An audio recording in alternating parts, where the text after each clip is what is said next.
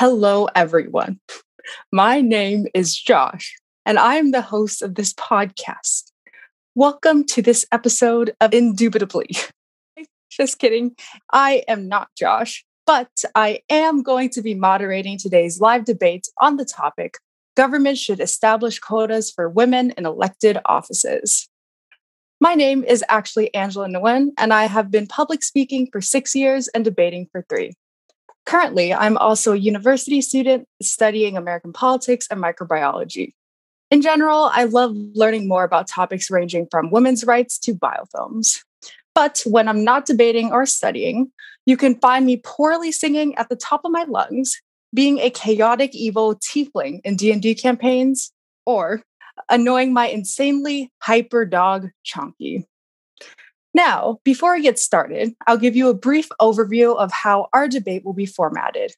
In the first half, we will start with one speaker from each side presenting their case in a 6-minute speech, followed by a period of cross-examination, or what I like to call battle, where they will get to question each other directly.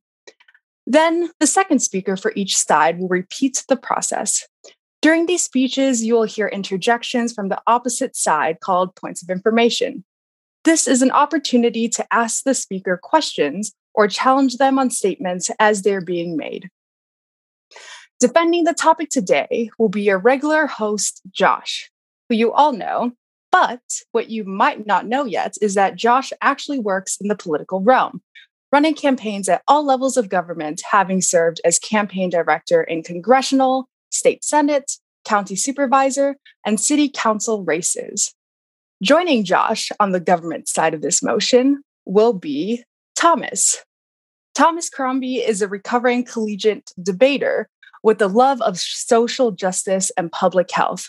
He combined these interests with his love of public speaking to become an educator on LGBTQIA+ issues, with an emphasis on trans-affirming healthcare and mental health care topics. When Thomas isn't spreading the gay agenda, he's probably at home playing with his special needs cat and striving to be a traitor to the patriarchy, as we all are. Welcome to the show, Thomas. Thank you. I am excited to be here, especially arguing on the correct side of this debate. We're excited to have you. On the opposition side, will be your other regular host, Kelly, alongside Chris Richter. Kelly says she is excited to oppose this motion out of A, a principled opposition to gender essentialism, which I'm sure we'll hear more about in her speeches, as well as B, a general enjoyment of defeating Josh in rhetorical battle, which is always fun to watch. Next, we have Chris, who is a lawyer living near Portland, Oregon with his wife and daughter. A former competitor himself, Chris was one half of the winning team of the 2002 NPDA National Championships while he attended the University of Alaska Anchorage. A major fan of all things cinematic, he is especially knowledgeable about Star Wars and pre-COVID, often showed off his skills in local pub quizzes. Recently, he coached his daughter's soccer team, so our debate today should be a piece of cake compared to wrangling a dozen 5-year-olds. So, without any further ado, I would like to call on our first speaker, Josh, to open up this debate for us. Thank you, Angeline. I want to start this debate by rewinding time a couple of years and moving us to the state of Alabama, which, let's be real, is more like rewinding time a couple of decades. In Alabama's state senate in 2019, 25 white men passed a law mandating an almost blanket ban on abortion, the strictest in the United States. The 4 female senators in Alabama spoke against and voted against the bill, with their words falling on painfully deaf ears. Whatever your opinion on abortion is, to be honest, it's not really pertinent to this debate, but the idea that laws can be passed on that issue, or really any issue, without the ability for half of the people who will be subject to that law to have meaningful involvement in its construction and subsequent decision on whether or not to pass it is absolutely ridiculous. Thomas and I think that situations like this completely undermine the legitimacy of the idea of democracy in any form, and throughout this debate think that we can convince you of the same. So, how would we change the status quo to rectify this problem? In specific, how would we establish quotas for women in elected offices? Let's start with our goal, which is reaching the point where at least 50% of elected officials in every governmental body around the world are non-male identifying, looking to provide the diversity that is lacking in the current male-dominated system. We aren't super interested in discussing the minutiae of exactly what the policies that get us to this point will look like, considering how very different political systems globally are, but it would probably include things like enforcing quotas on the nominations for political parties, reserving seats for non-male candidates, or only providing non-male options in certain districts in future elections, etc. We're perfectly open to other ideas, just keeping the goal in mind of reaching at least 50% representation of non-male identifying individuals in government. What all of these approaches have in common, and I think is the most important decision to be had in this debate, is the trade-off that we're looking to make.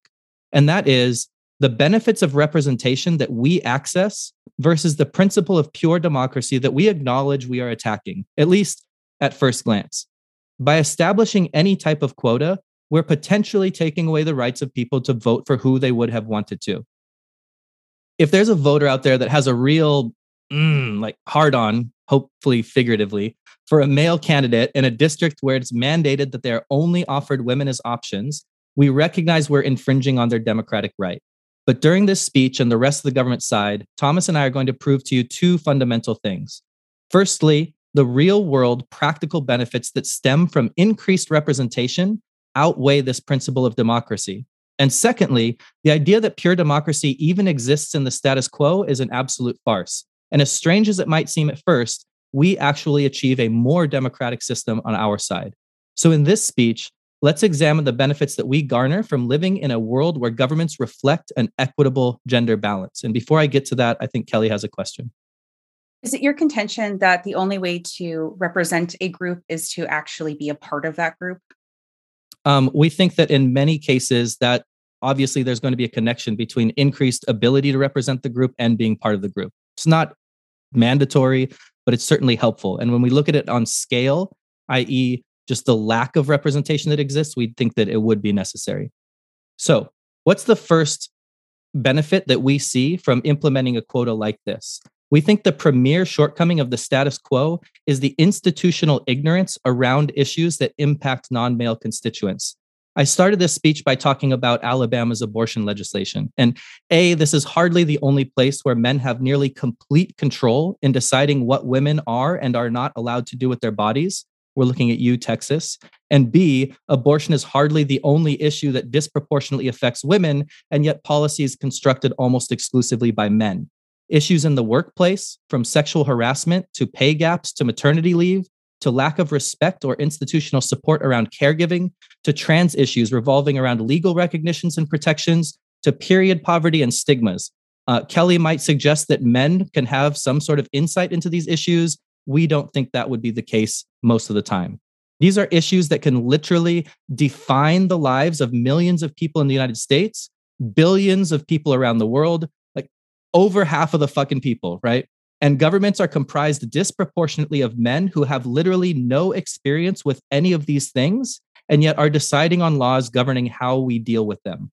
More often than not, these laws are not just ineffective in addressing these problems, but oftentimes rooted in a discriminatory worldviews that actively propagate harmful stereotypes and make things even worse. That is if they even choose to address these issues at all. Most of the time, they're busy prioritizing legislation around things that they think are important, like how much money should we give the military, whether or not sports teams are required to play the national anthem, or criminalizing homeless camping, ironically punishing it with a $500 fine. Looking at you again, Texas. Now, you can go on the opposition side and say that the placing of women into office through a quota system is going to be tokenistic, undermine their credibility, whatever. But the benefits that every single constituent who has to deal with these issues gain are not tokenistic and are not symbolic. They are very real and oftentimes life-changing. In order for representative democracy to work, it has to be, wait for it, representative.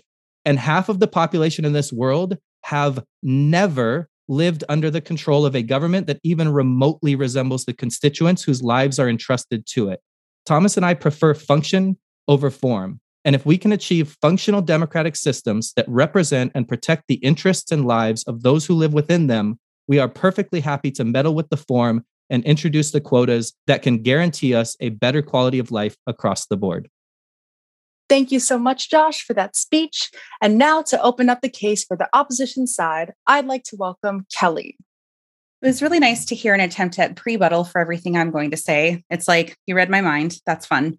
What I'm going to first do is talk a little bit about what we heard from the proposition, and then I'm going to go over some of the exact same things that they expected me to: democracy, gender essentialism, and tokenism. What a surprise.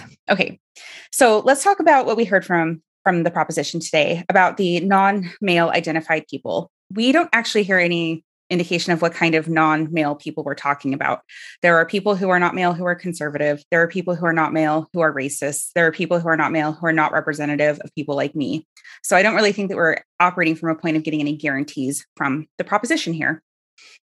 They essentially accept the fact that they are diminishing democracy for the ultimate goal of representation, but then they don't tell us how they guarantee representation. They boil it down to characteristics based on gender identity alone, which we don't think actually is representative. And then when we talk about their advantage here about the ignorance of people deciding issues who are not representative of those groups, we believe that society is better served when it evolves to that realization organically instead of begrudgingly. Eventually, men did give women the vote. Took them a while, but they did. And that was a conclusion that they made of their own volition rather than being forced into it by a policy such as this. Furthermore, they don't give us any qualifiers for why gender and not things like race or other characteristics. So I'd really like to hear some justification for how they think they're actually being representative here. Okay, let's talk about what I have to say. First, on the issue of democracy, it is destroying the idea that we have any sense of a free choice in democracy or meritocracy when we're looking at forcing there to be a gender quota. Now, they're going to tell you that there already is a lack of free choice and there is a myth of meritocracy when it comes to elected office. But that's like saying, well, there's a kitchen fire, but we should just let it burn the whole house down. We think that we shouldn't slide into a less democratic system than we currently have for the sake of purported representation, when we know that ultimately people are best served by being able to make decisions fully and freely, and this would diminish that capacity for people in an otherwise democratic society.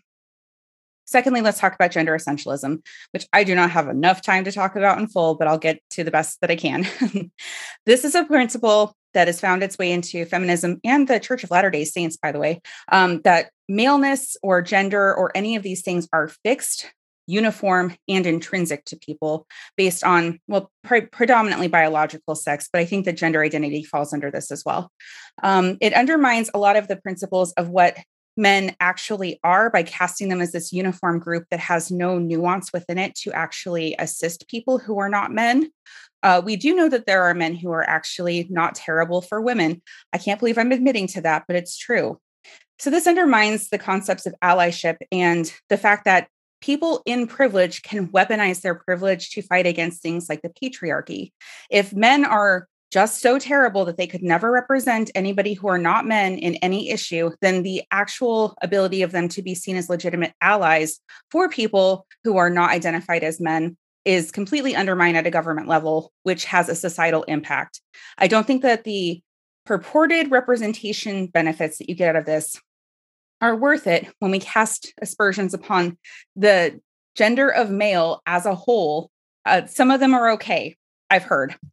Let's talk about tokenism and how this hurts women and non-male identified genders as well.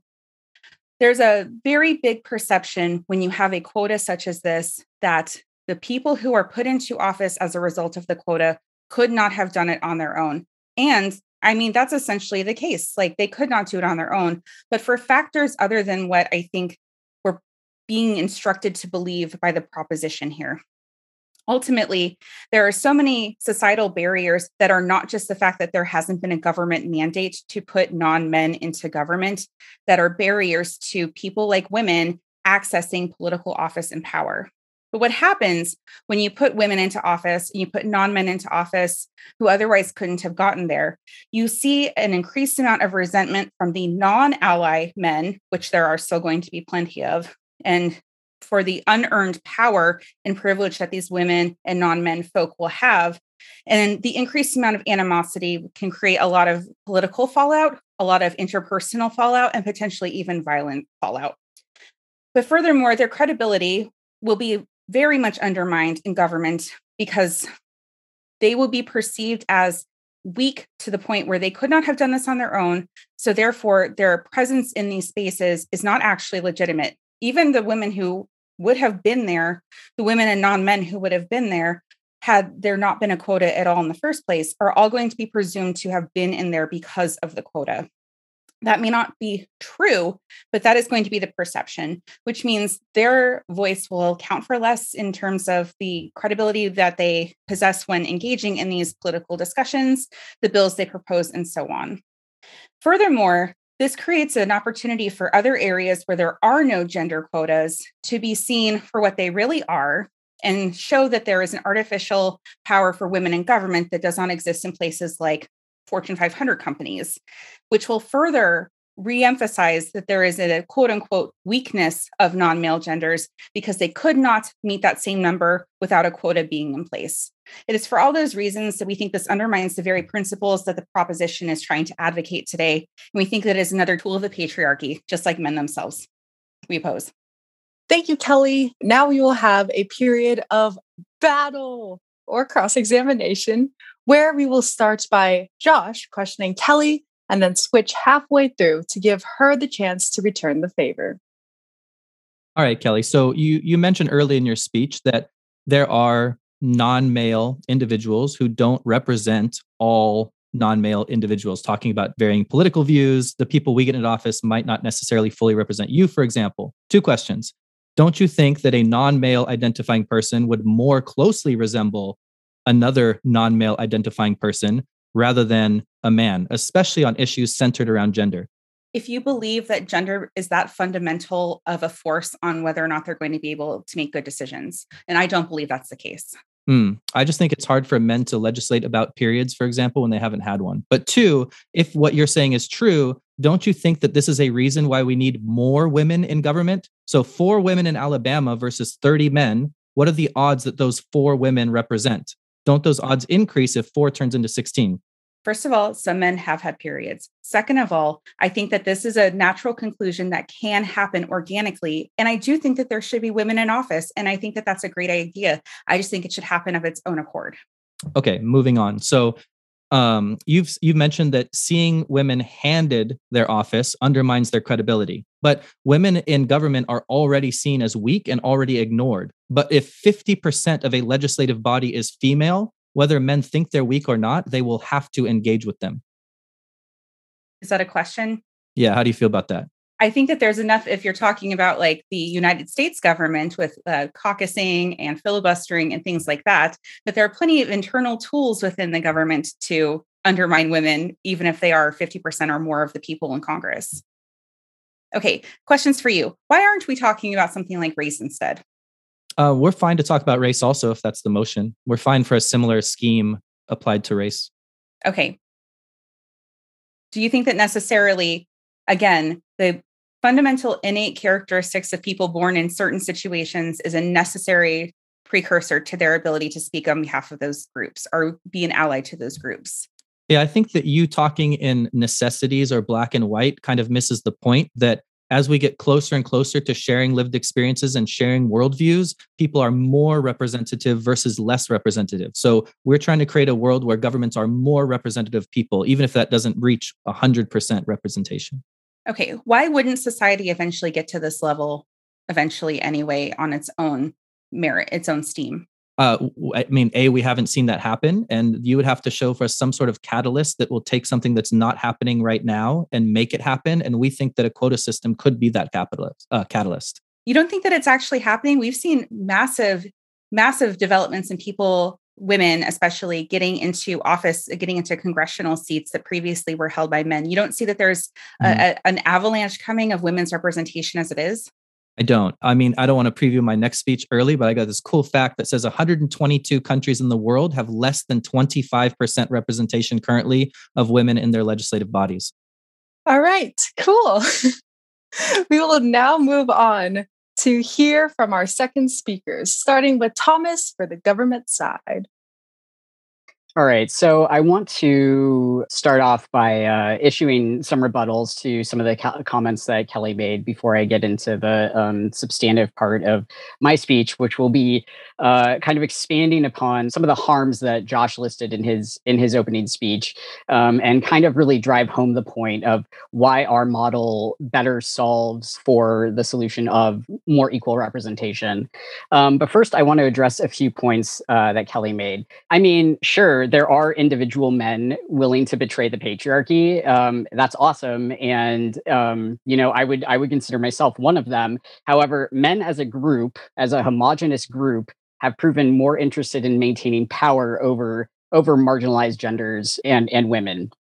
So we don't see that as a whole, men tend to be wanting to betray the power that they currently hold, socially speaking. Also, suffrage was brought up and as being given to women by men, and what was like violent battles on the part of women, and it was done piecemeal. So not all women were enfranchised at the same time. White women were given the vote first, and I think Native American women were in America were given the vote last. And what we see across the world is that as late as 2015, Saudi Arabia finally enfranchised women to vote. So this has been an incredibly slow moving process because like men have intentionally excluded women and marginalized genders from participation in government and especially from the halls of power. And as Josh said, like I am all in favor of quotas for race as well. That's just not the topic of this debate, though it would make for an interesting conversation. Regarding Kelly's points of quotas enable of creating resentment or a lack of credibility or a lack of perceived credibility for women who and marginalized folks who get into these positions through a quota, that's currently exists in the status quo. Women we see in politics, especially in America, are constantly denigrated as being less able in their positions and are painted in the most sexist and misogynistic ways. In America, you have to look no further than any of the comments made about Hillary Clinton running in 2016. So we don't see that is a unique harm that our plan brings. What we do believe is that this will spark institutional change.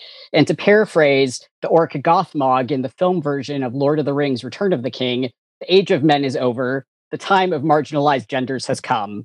The time is up for the patriarchy, and our proposal would hasten its demise. Under the rule of men, we've seen immeasurable harm done to marginalized genders through the shaping of cultural narratives, legislation, bad science, and discrimination that has seeped into every aspect of life around the globe. I'd like to kind of expand upon these harms. And before I do that, I will take Kelly's point of interest. Okay, we agree that there are harms in the status quo when it comes to women in politics, but don't you see how the perception that they could not have gotten there on their own merit, whereas they currently do, would really undermine them to a point that it's even less favorable to be in politics as a woman altogether? I don't see that as creating any unique harm. I mean, what Josh said in his speech is that we are willing to accept that the temporary harm of it being viewed as tokenistic in the fact that the long run, it will create actual real representation and it will give people of marginalized genders the ability to show that they actually can lead, that they actually can be, productive members of, legislation. So we just aren't concerned with that because we just don't see that as something that is uniquely bad. I would like to touch on a point that Kelly made about representation and how our model is gender essentialist and is not actually true representation. And I would like to push back on that because representation, like study after study that has come out recently, has shown that representation does matter and that people seeing themselves reflected in media, in politics, does actually make a difference. There's a great documentary out on Netflix called This Changes Everything that talks about women's representation in film. And one of the points it drives home is that when women are portrayed positively in leading roles and in roles where they aren't subservient to men or in otherwise like more minor parts, young girls tend to like want to be involved in those things. Like after the Hunger Games came out, the amount of little girls and young women who wanted to take up archery increased 100-fold. It became like a very popular sport, in fact, overtaking the interest from men. the original CSI came out, the amount of women who wanted to sign up to be people working on crime scene forensics increased hugely, and it became like many more women like flooded into that profession. So what we've seen just through like media representation is that it inspires people to take on parts of their life that they might have not have been able to visualize otherwise. So I mean, in closing, basically, like, to just kind of tie that up, is we believe that representation, even if it's forced, actually will make a difference, and that showing that there is a way that people of marginalized identities can exist in halls of power can create this social change. And we feel that this will have a top-down effect on starting to dismantle those systems that the patriarchy has put in place. Because in each country, there's nothing more institutional than the law of the land, and that's where legislation sits. For that reason, we are proud to propose this motion. Thank you, Thomas. And for the last speech of the first half of this debate, we have Chris on the opposition side. I'm going to start off by talking about a few of the points that Thomas just made, and then move on to talk about a few of Kelly's arguments and why they still hold true despite the refutation. So first, in terms of discussing how the supposed plethora of studies about representation leading to better outcomes, I don't know that we're necessarily talking about the same sorts of things here. The question is, to what degree of influence are we willing to sacrifice elements of democracy and freedom of choice? And obviously, that's a broader question. But in this particular case, the question then becomes, in terms of weighing the costs and benefits of any particular policy proposal, are there other solutions that would not cause the same amount of harms or problems? And in this case, I think it weaves in very nicely with Kelly's prior arguments about gender essentialism and tokenism. There are other ways to go about solving these supposed inherent problems without quotas. All the things basically that Thomas just mentioned, whether it's depicting people in areas of power on CSI, or I'd love to give every little girl a bow and arrow. Might be dangerous at my house, but that's a undemocratic way to go about trying to solve this problem. So the fact is, we can do all those things that will then result in the organic change that you're looking for. Because on the flip side, if we don't do this organically and we force it as a top-down solution, you're going to get the same problems that Kelly talks about with gender essentialism and tokenism. But taking that even a step further, you're also going to get the problem of the perception of legitimacy. If you have these quotas, then suddenly anything that comes out of this legislative body is going to be perceived to be legitimate, because now people are quote unquote represented, even though you haven't changed the fundamental power structure that underlies that, which is why that needs to happen organically. But going beyond that, I mean, I think I can provide you two names that sort of disprove most of the government's case: Marjorie Taylor Greene and Lauren Boebert. Like, I don't think that just that the gender nature in itself is going to result in the sort of policy changes that you're hoping to achieve regarding taking down the patriarchy, which is why that needs to happen on a more organic basis. Then the last thing that I want to talk about is the idea that there's a lack, and Thomas mentioned this, but it was really going back to an argument that Kelly started with about a lack of credibility in the status quo for women or non-male actors already. I think that Kelly addresses this when she talks about tokenism, but I want to take this even one step further, and that is, imagine how the radical right, as I call them, respond to racial quotas in corporate America, something that is not impacting democracy in the direct sense. Now imagine how that group is going to respond to a forced quota based on gender. Suddenly, everything is going to be about legitimacy and gender if this is forced on our democratic institutions in a top-down approach, which again goes back to the idea that we need to do this in a more organic nature, building from a society-wide basis and then on up. But I would also piggyback on Kelly's point of information, and that is, we also see some of these things already happening on their own. Now, while I do agree there's lots of room to go, there's no proof that quotas are going to be what gets us there versus other potential motivators like grant programs, leadership training, putting more accurate or beneficial portrayals of non-male genders in the media. These are all potential things that can help get us to the solution that I think we're all looking at organically without having to risk the backlash that we get from forcing this top-down approach on a democracy that is already sliding into authoritarianism. I don't think we want to go down that road and crippling our democracy any more than it already is.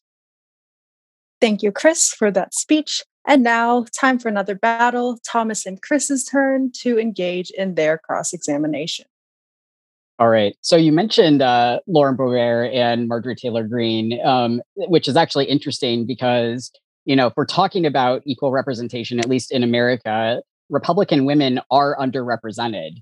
There are more Democratic women in legislature than there are Republican women. So, I mean, unless you want to remove representation for Republicans in your model by mentioning that, how do you respond to that? We want more Republican representation from women and marginalized genders.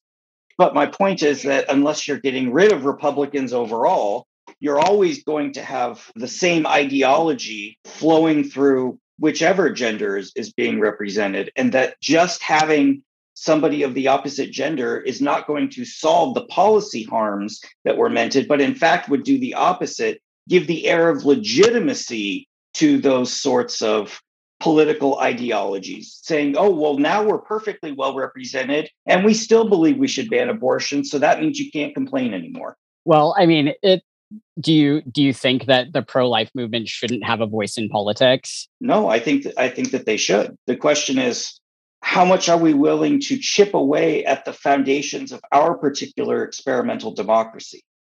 And when you go look to something like a quota, that is a direct impingement on free will of electing who you want to elect, somebody that represents your interests.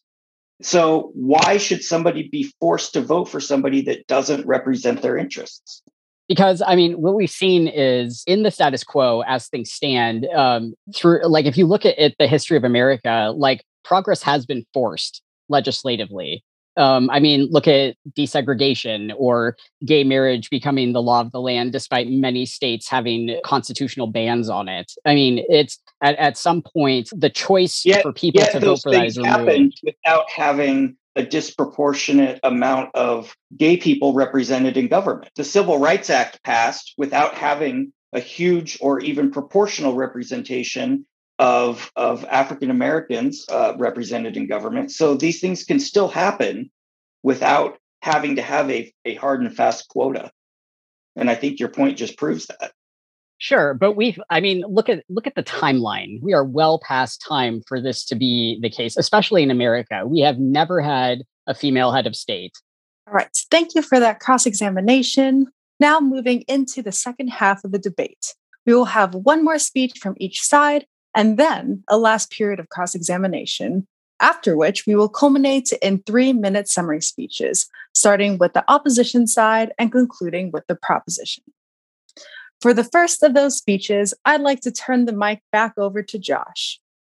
So the opposition side has suggested to you that our quota system is unnecessary because we are already moving in a more inclusive direction currently, and providing token positions will halt or reverse the process. I don't think that the current trend they speak of is true. And beyond that, I think that it has a cap placed on it. And B, I think that this is exactly why the 50% quota is so important, to provide protection from some of the backlash that they've listed. So you can point to things like Hillary Clinton being the first female presidential nominee in a major political party in the United States, or Kamala Harris being our first female vice president. But in each of those instances, they either fell or are falling victim to the very problems that opposition side is pointing to. So manifestations of sexism led to Hillary Clinton losing to Donald Trump, of all people, who was then beaten by Biden. Come on, compare Clinton to Biden. Even if you are pro-Trump, doesn't matter. Clinton is objectively a better candidate than Biden, other than the fact that she's missing one piece of anatomy. And speaking of Biden, his own Vice President Harris has become a victim of her own success. She wasn't given, arguably, a quota to be a vice president, but now that she is vice president, she is routinely handed losing issues by the administration to insulate Biden from criticism. They send her off to the border to deal with an influx of immigrants, knowing that there is no solution to this problem. This is placing her directly in the path of all of the issues they list on opposition side. Her functioning as the sole female in a male-dominated institution means that she is made to be weak. She is made to fail, no matter how strong or competent she is. The same criticism would apply to Chris when he points out quotas in the corporate world. These are non-male individuals having to function in a male-dominated industry. And that's why B, our 50% quota, is so effective. Because now it forces the men to treat their female counterparts as equals. Finally, they can't be used as, ironically, whipping boys in a system where there's only 1 out of every 4, or we look to Alabama, 4 out of every 30 happen to be women.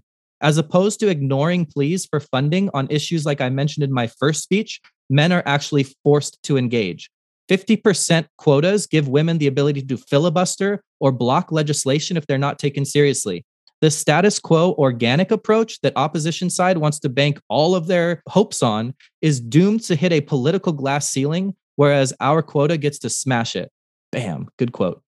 So the next thing that this does, the next thing the 50% quota does, is it deals with the other concern coming out of opposition side, which is a lack of representation. They're right about everything they said. Not every woman represents every other woman. A liberal woman does not represent a conservative woman and vice versa. But again, this is why the law of large numbers means that we get more representation on our side. If they're complaining about a lack of conservative women, are you more likely to find a conservative woman in a legislator that has 4 women or a legislator that has 16? Are you more likely to find it in the 122 countries around the world that have 25% or less women in their governments, or a government that's made up of 50% women? So I think on the representation model, this idea that, well, because one woman doesn't represent all women and therefore a quota is a bad thing, seems a little bit strange to me, and actually seems an argument for why they should be on our side of the debate. So the other 2 things I want to talk about is, one, this idea of pure democracy, and because that's something that's been brought up by opposition side too. And we'd question whether or not our democracy is pure, even in the status quo without quotas. While there isn't explicit limitations on who can run, there are very real and insurmountable ones in place. In our last presidential election, who actually wanted to choose between Joe Biden and Donald Trump? I'll wait. Anyone? That's what I thought. Obviously, you can write in whoever you want on the ballot, but when those are the only 2 that have a real chance of winning, you are most certainly being told who you are allowed to vote for. And what's determining the choices that we have to pick from currently? Nepotism, party politics, and the patriarchy. Was Joe Biden the Democratic nominee because he was the best choice? Get real. He received the nomination because he has put his time into serving the Democratic Party, and now it's his turn. It's his time to cash in, plain and simple. And anyone who didn't want to be ostracized from the party needed to fall in line. And we see that as we see his former rivals drop out and spin 180 degrees, going from trashing him to now supporting him. Most notably, Kamala Harris, conveniently his VP now, Pete Buttigieg, Secretary of Transportation, Andrew Yang, who ran for mayor of New York with Joe Biden's endorsement. This is party politics at its worst, and this is what defines democracy in the United States. That being the status quo, I'm not sure how quota system is any worse than that. And then second of all, we think that there is a quota system in place right now. It's a quota system for males. Opposition wants to complain about our implementation of a quota for non-male politicians while ignoring the fact that there's a de facto quota in existence right now for male politicians. They say that it's a bad thing. We suggest that you would have to be female to be eligible. But in the current system, you most definitely have to be male. There are only 3 countries in the world where women make up over 50% of the legislative body, and they are, strangely enough, Rwanda, Cuba, and Bolivia. Fun fact. Meanwhile, there's 122 countries with less than 25% representation. So I'll give you another fun fact. There's no country in the world with less than 25% women in the population. So you tell me what's going on there. I'd like to know from opposition side how they can say that having someone guaranteed a spot in government is a bad thing, and not acknowledge that for men, having a spot guaranteed is the norm in the status quo? Why is implementing a quota system in the pursuit of equality and representation worse than nepotism or bigotry limiting our options? Thank you, Josh, for that speech. And now for the last substantive speech of the debate, we have Kelly on the opposition side. So we're made to defend a world of nepotism and bigotry when the proposition here is defending a world that includes both nepotism and bigotry and also a gender quota now. So I think that the harder burden still falls upon the proposition of this debate. I'm going to go through some refutation from what we just heard, which is just a startling mishearing of a lot of things we've said, and talk a little bit about some things that we brought forth as criticisms of this proposition that were not answered by that dynamic duo. So when we're talking about how the gender quota will fix the problems that women are experiencing currently in politics, because people have been like absolutely horrible to a lot of the women who are in politics currently, I don't hear that as being an inherent part of this process. I hear that as instead of 100 women getting death threats, 600 women are getting death threats. I don't think you do anything on the proposition here to change public perception about women at all, in the positive for sure, but perhaps in the negative, which we have talked about and I'll continue to talk about. Secondly, Josh says that this forces men to treat women equally, and I don't think that's true. We refuted that earlier and talked about it, I believe, in cross-examination. But furthermore, if women can filibuster, so can men. They're only giving them equality of representation and not an overwhelming majority. So there's absolutely no guarantee that anybody would listen to them any more than they currently do. You're hearing a lot of, this will happen. This is guaranteed to happen. Oh, won't it be such a great thing for women in the future? Without any actual justification for proving that idyllic scenario can actually come forward. Josh, would you like to defend that? Right. So explain to me how men pass legislation while ignoring 50% of the voting population in a governing body. So we recognize that right now representation is not ideal. We've accepted that through the entirety of this discussion, but we've also talked about there are currently ways to make it happen, and they are improving, and historical examples of when representative legislation has come forth without people actually representing those groups being a part of that process. I'll talk about this a little bit more, but I don't think we get any of the guarantees that your side has promised us today. And also, apparently, more women means there's a more diversity of women at play with differing political ideologies.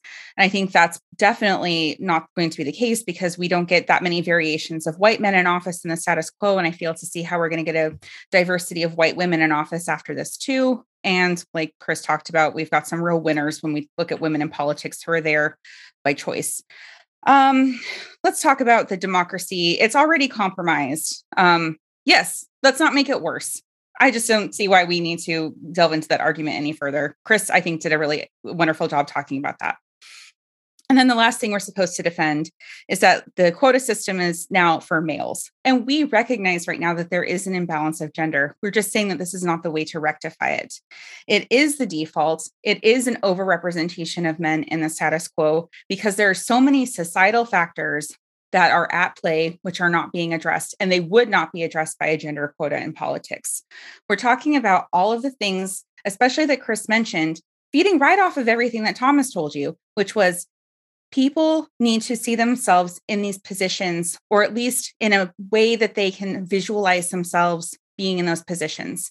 A child who determines that they want to run for office does not need to actually see 50% of women represented in Congress. They need to see maybe a children's storybook that represents a story of women who were able to achieve things under their own steam and were able to prove the haters wrong or something like that, without having to necessarily get a boost from a political quota system. Those are the types of things that make it a more impactful impression upon people who are deciding to engage in a system where we have been told this whole time, you can be anything you want to be. And there is such a thing as a meritocracy. And we know that that is not operationally how things work in the West, in most countries. But this isn't the way to do it, because you absolutely destroy any possibility for a true eventual meritocracy when you implement a quota that undermines the very idea that there is such a thing as merit. So let's talk a little bit about what they didn't talk about. They did not respond to my discussion under the gender essentialism point, not at this time, about allyship, about how when men currently speak up for women, they are doing so completely voluntary, and they are doing so to use their privilege and their power to fight against the patriarchy in a way that we don't think will be upheld when we look at the way that the proposition has operationalized gender quotas. We're talking about people who can actually get their foot in the door and create space for women in a way that is organic and pure. The way that we're talking about it when we look at the proposition here is forcing women into spaces where the doors are not yet open and creating a resentment of people like, I don't know, who's a bad guy? Lindsey Graham. I'm just pulling names out of hats right now. They probably don't want this to happen. I don't think they're going to create space or let that space be open too far. But then they also didn't respond to the comparison that people have with corporations and government. When corporations don't look like this and government does look like this, then the myth of where women should be is completely destroyed for anything that the government is trying to put forth today. It is, again, for all of those reasons that we are very proud to oppose this topic. Thank you, Kelly, for that speech. Here we will move into our final section of the debate, where Thomas and Chris will engage in one last cross-examination battle before providing summary speeches, starting with Chris on opposition and finishing with Thomas. So picking up with what Kelly just ended with, how does putting non-male individuals in these seats of government fundamentally change any other aspects of societal formation as it relates to representation? If we hit a 50% or greater quota, Kelly brought up, talking about how this pertains to corporations and stuff, and how, women and other marginalized gender identities are very underrepresented there. And if we are showing that these people are succeeding, that they are making change in the halls of government, we feel that is going to translate into additional change further down. Why not just make it all non-male individuals? Why not just make it 100% then? I fully support that. Okay, cool. I'll address that in a minute. So the question then that directly relates to that is, how do you account for the things that Kelly really delves into about allyism, tokenism, and those sorts of things being a backlash in the rest of society for what's happening in that governing body? Allies are important. They are hugely important, but they're just a small piece of the picture. An ally alone is maybe going to trouble, current narratives about, social situations, but isn't going to enact systemic change by themselves. So we don't feel that a few lone men who are betraying the patriarchy are going to overthrow it. Looking at your side, something that came across in both of your speeches is that there's this acceptance of the fact that women and marginalized identities have been gatekept out of politics and out of this realm. I mean, how do you address that in your opposition? Because we see that as a negative and something that we want to overcome through our plan. Well, first of all, I would say that apparently not everybody does view that as a negative. So I'm not saying that I ascribe to this philosophy, but there's an argument out there that women who make up slightly over 50% of the voting population have not made this a big enough issue to make gender a primary qualifying criteria for their next political candidate. And the only reason we have Kamala Harris as a vice president right now is because Joe Biden said that's where the direction he was going to go with a VP pick. But the voters as a whole have not made that a priority. So why is it up to us to make their priorities for them?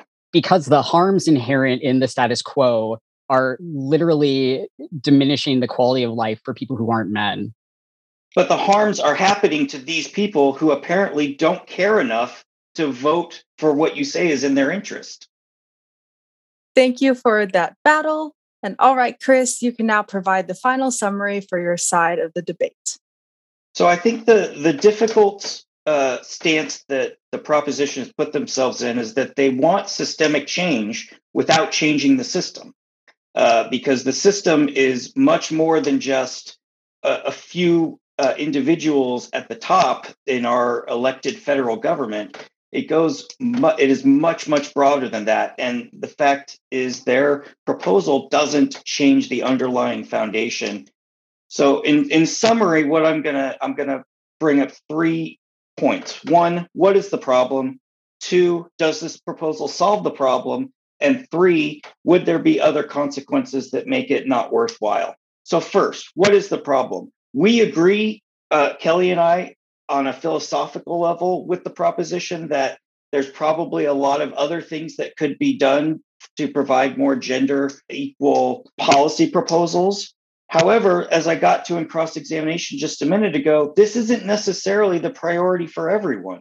And in fact, women who make up 50% or more of the voting population have not made this a priority in the places where they voted. So it seems very paternalistic for us to impose this top-down model on the federal government in this nature. Second, and then the other issue related to this particular proposal, again, it doesn't change the underlying system, whereas there are other options that both Thomas and I talked about in our speeches to help foment societal change, which is necessary to get to where I think both the proposition and opposition ultimately want to get to with our policy proposals.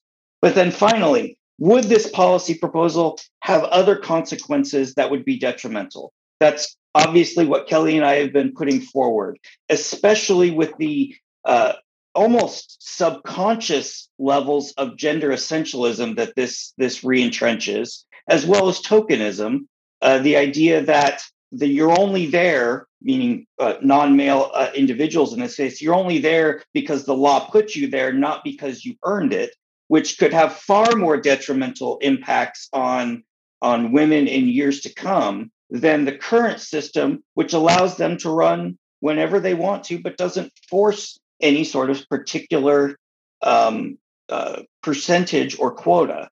The other significant consequence is that once you get a pure 50% quota, if that is indeed what we're looking at, it doesn't take away the fundamental underlying power structures that Kelly and I both talked about in terms of the political power structure that's still going to be putting them in place. It doesn't automatically change the political philosophies of people like Marjorie Taylor Greene and Lauren Boebert, but it does now give them a blanket to put over everything and say, well, things were equal when we voted for it, so anything that comes out of this process must be inherently legitimate, when that's not necessarily the case. And for those reasons, we continue to oppose this motion. Thank you for that summary speech. And for the final thoughts on this topic, we have the proposition summary speech from Thomas. Okay, so I'd like to kind of address this thread of tokenism that comes up throughout opposition side. And we feel we are willing to accept the initial short-term harm of being seen as tokenistic, because we feel that will lead to actual respect and representation, because it's getting people in through the door. Right now, I mentioned gatekeeping earlier, and what we want to do is remove that gatekeeping that is keeping people of marginalized genders out of the halls of power in US and also globally. So we feel that having this lack of representation is an inherent harm and has a trickle-down effect that impacts everybody living in a society that is governed that way. And we see that men in the status quo are not willing to give up their power, and in fact, have actively throughout history worked to disenfranchise women and other marginalized identities from voting, from participating in politics, and honestly in every aspect of their life. I mean, sexism has been enshrined in almost every culture globally. And so what we see is this is an opportunity to bust open those gates and allow people the chance to prove themselves, which they are currently being denied. And as to voters not being interested in this, I mean, look at the people who are running for these positions. It's mostly men. because people who are women and non-binary folks and other marginalized genders don't have the institutional support, at least in the US, to run for position. Candidacy is incredibly expensive and time consuming, and honestly, like an endeavor built around connections and like institutional power. And sure, there are some like dark horses that break into politics that way, but like by and large, people who are candidates for elected office have institutional support that we just don't see being offered in the status quo. So for that reason, we feel that quotas are a way that enable us to increase representation in a way that honestly, like the harms that our plan does to democracy, as Josh pointed out, is no worse than our current democratic model. It's not even a lesser of two evils. It's just the flip side of the coin. Because we live in America with the illusion of free choice, with the illusion of democracy. And so we're just giving lie to that illusion and saying like, yeah, you don't have a choice in this. This is what we're doing. And this is the way that we are going to enact social change, because we feel that having men solely in charge of our governance is innately harmful to women, and it can no longer be allowed to continue. So our model solves for that and allows for real social change that's going to have an impact not only on government, but also on the lives of everybody living under that government. And so for that reason, we are proud to propose. And that, folks, is a wrap. I'd like to thank all the speakers for their thoughts and intriguing arguments. I had a great time listening and analyzing, and hopefully y'all did as well. If you'd like to continue this debate, or let us know who you think won, follow us on Twitter or Facebook at IndubitablyPod. Thanks for listening, and see y'all next time.